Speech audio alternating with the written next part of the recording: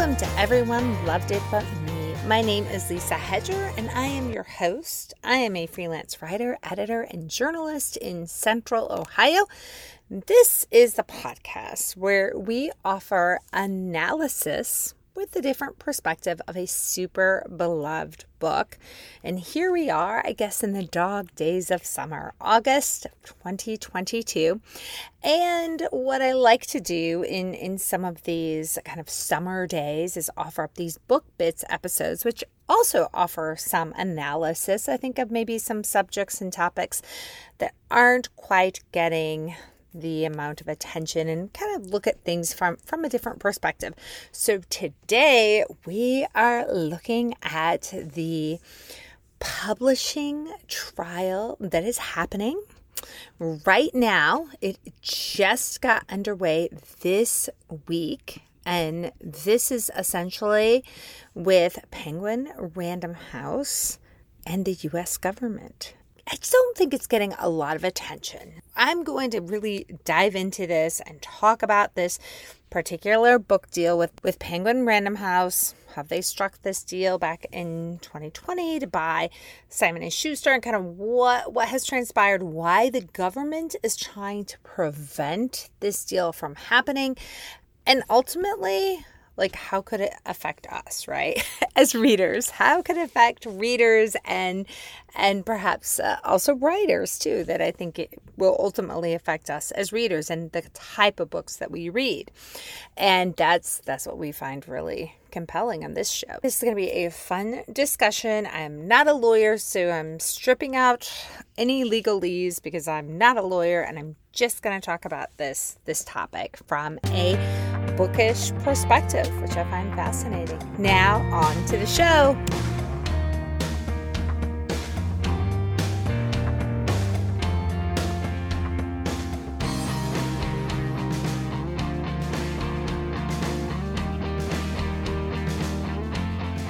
All right, I'm ready to dive in. First, I just want to say I would really, really appreciate it if you would click like or subscribe or follow or whatever it is at the top of your phone or your computer, wherever you're listening to the podcast. It would really help me out. I am a one-woman show, and what I really try to provide is an in-depth analysis into bookish topics and literature and books. And, one of my favorite things to do is really to do the Everyone Loved It But Me book, where we take this deep dive and an analytical approach. And if you're a first-time listener, you can kind of look through and find all sorts of books that we have analyzed. And in the weeks where I'm taking a little bit of a break from those books, I'm not really taking a break. I'm reading and preparing and, editing and things like that, in this case for the fall. And then what I do in between time are these book bits episodes where I talk about some really kind of unique bookish topics and try to provide that fun, in-depth analysis as well. Today, I feel like this topic may not have gotten a huge amount of attention. So what's happening is we basically have 5 big publishers, okay, in the U.S. They call them the Big 5. They are Penguin Random House, Hachette Book Group, HarperCollins, Simon & Schuster, and Macmillan. In the fall of 2020, Penguin Random House struck a deal to buy rival Simon & Schuster for, wait for it, $2.18 billion. Okay, $2.18 billion. Just think about that for a second. All right, that was announced in 2020, the fall of 2020. I'm talking to you in August of 2022, almost 2 years ago. What has transpired is, we have publishing executives and experts and the government, and everyone has come together, and the government has basically said, no, not so fast, not so fast. We think that this merger would dramatically affect and hurt the literary landscape. Obviously, I mean, we can do the math, guys, right? We know it's going to shrink our number of major publishing houses from 5 to 4, but some say no, it's more than just that. Okay, it's not we're just losing one. You're actually it'll almost basically create the big one and those other 3. And they're saying, the government is looking at this and saying, no, this could really impact authors, new authors, smaller publishers, the kind of people that we talk about a lot here on this show, especially when I highlight those books that are kind of the overlooked books that everyone hated it, but me books, the books that just don't get as much attention and that don't that 10 million people aren't reading these books. It's going to be harder for these authors. So what is happening is in the fall of 2021, the Biden administration filed a lawsuit to block this sale as part of a pretty aggressive stance against what they call this corporate consolidation. In this trial, it just started this week, you guys, and it's pretty juicy in terms of how trials go. This is one to watch. So what we're going to see this week, and I will try to, I'm going to try to follow this on social media, and I'm going to follow some updates, perhaps even next week, because I think this is so compelling, you guys. The Justice Department is saying they're calling this a monopsony, so it's monopsony. We know that a monopoly refers to a seller that has too much power over consumers. Okay, we've heard that before, going back to our high school classes. A monopsony has too much power over suppliers. Okay, in this case, and I am citing right now an article from the New York Times. I'm going to include all the links in the show notes, you guys, like I always do, so you can double check. In this case, the government says these suppliers are authors of books expected to be top sellers, which publishers buy for these advances of a lot of money. The Biden administration, here's their argument. They say that by shrinking the number of big publishers, which have these amazing budgets, and these are the ones that are competing for the biggest books, there would be less competition for these titles. In turn, that's going to lower the advances paid to their authors. Okay, that will lower what these authors are going to get. Many authors get like an advance. They'll say, hey, I've got this great idea to write this book about a teacher that transforms into a superhero and flies to the moon and then comes back and shares their wisdom to their students. Okay, so that's an insane idea, but you get what I'm saying. So somebody actually says, oh, wow, I love that idea. Obviously, nobody would. But they love the idea. These are authors that are well respected. And now the government is saying fewer authors will be able to earn a living from writing. What they're trying to say is, these big publishers have these awesome budgets. They are competing for the biggest books. That means they're going to be less competition. And in turn, lower advances are going to be paid to authors. As a result, fewer authors will be able to earn a living from writing.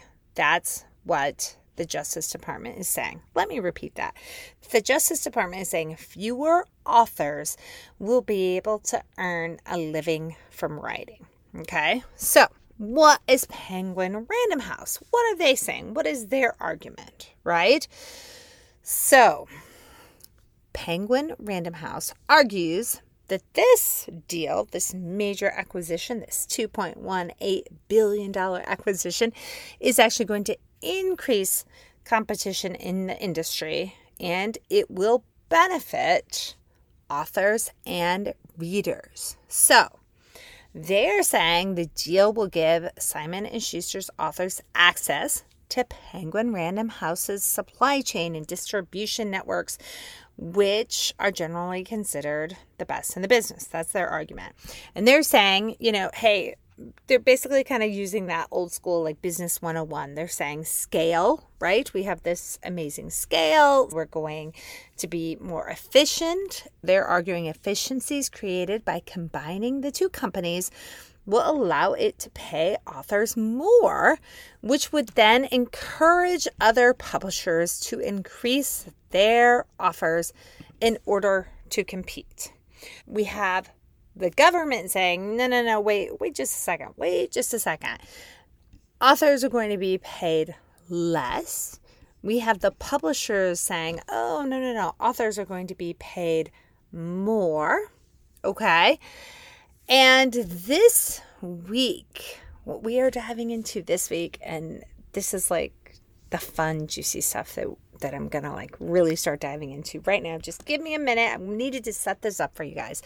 What we're going to get now is all of the witnesses, all of the authors and everybody, that's going to come and testify and give their opinion. In some cases, hopefully it's more than just opinion, right? We're going to have experts who are going to give some statistics and information. And this is expected to be a 3-week trial. This is not just a short little, quick thing. And I wanted to offer out some statistics. These are some really good statistics in that New York Times article, right? They're saying that there's no question the biggest publisher in the U.S. is Penguin Random House. Currently, right now, they're already the biggest publisher. They release more than 2,000 books a year. And if this merger happens, then they're going to gain Simon & Schuster, which releases about 1,000 titles a year. So the combined company would produce, this is from the New York Times, a disproportionate percentage of the top-selling books, according to industry analysts. Last year, in 2021, Penguin Random House titles accounted for 38% of the top 100 best-selling print books. That is before this deal, because we know it has not been approved. Before this deal has happened, we already had Penguin Random House accounting for 38%, and Simon & Schuster made up 11%. We know that with them combined, if we do our math again, they'll be just under 50%. One company would be accounting for, almost 50% potentially of the top 100 best-selling books if, 2021, if the next year is similar. It could be plus or minus, certainly a few percentage points, of course.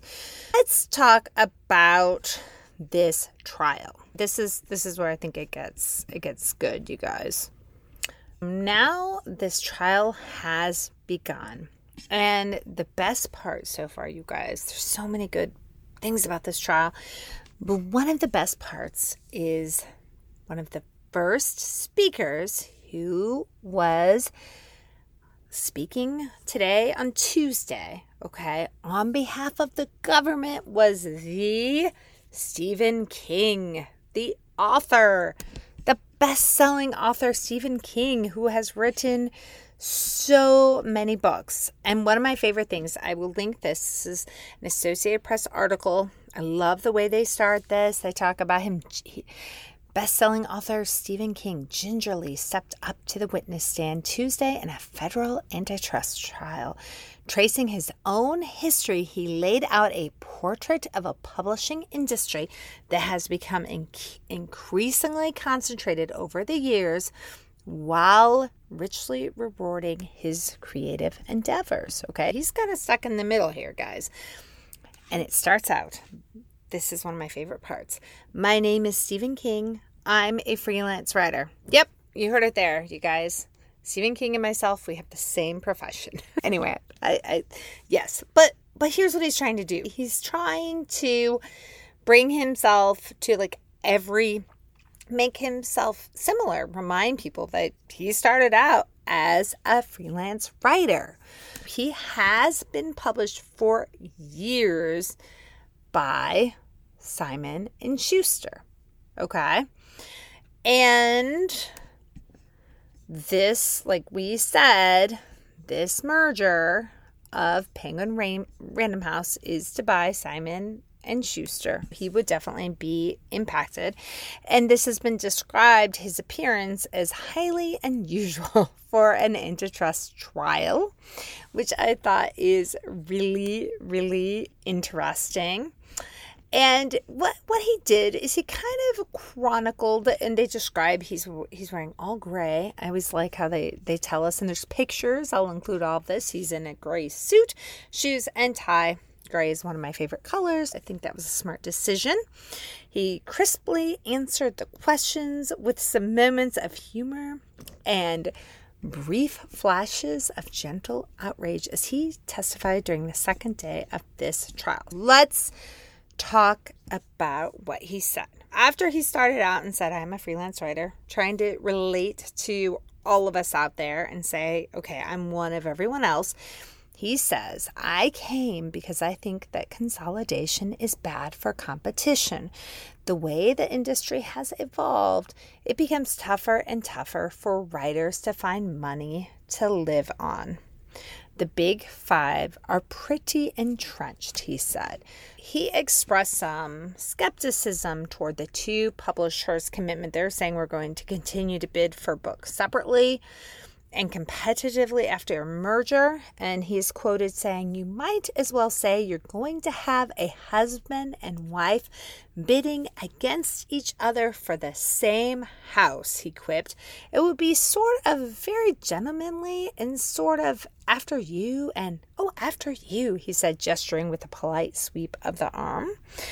You can kind of see where he's going. He's also quoted saying the more the publishers consolidate, the harder it is for indie publishers to survive. And as a result, right, that's indie writers, independent writers that are trying to get out there. And it's also interesting because his affinity, I'm reading this again from the Associated Press, for smaller publishers is personal. Even while continuing to publish with Simon & Schuster, he has written thrillers for the independent hard case crime. Years ago, the publisher asked him to contribute a blurb, but King instead offered to write a novel for them, The Colorado Kid, released in 2005.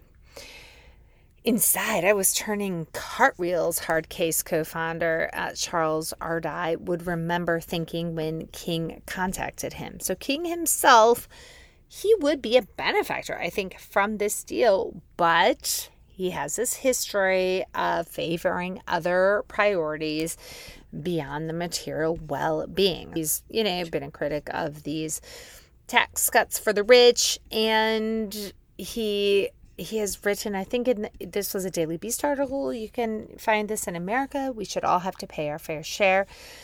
So this is really interesting.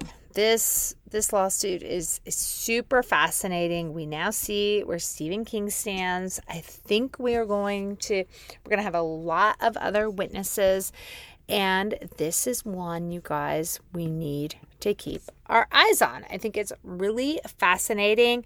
I wanted to really just kind of set the stage, let you know what's going on, let you know what the publishers are arguing, and let you know what the government is arguing and what one pretty well-known author is saying, where he stands on this. And I'm curious to see if we're going to have some additional authors speaking. I'm curious to see the additional thoughts. There are some ideas, I think, of who else might be speaking. But I'm going to keep my eye open for this. I feel like so many other trials this summer have taken a lot of attention in the public eye. I won't get into those, but there have been a couple big ones. And this one hasn't gotten quite as much attention. And for those of us who love to read, and we love to read new authors, we love to read people who have new and innovative and creative ideas, I think that the outcome of this trial could impact what gets put on our shelves at our independent bookstores and at our libraries. I am going to continue following this, and I'm going to keep you guys posted on what unravels. I want to thank you so much for listening to my little independent show. I always appreciate your time. If you've ever got a topic, a book, something you would love to see me discuss, please reach out to my website, www.everyoneloveditbutme.com. I always encourage you to tell friends, neighbors, all your bookish pals about my show. It really helps. And again, thank you for your time. I hope you have a lovely day. And most importantly, I hope you get time to read today.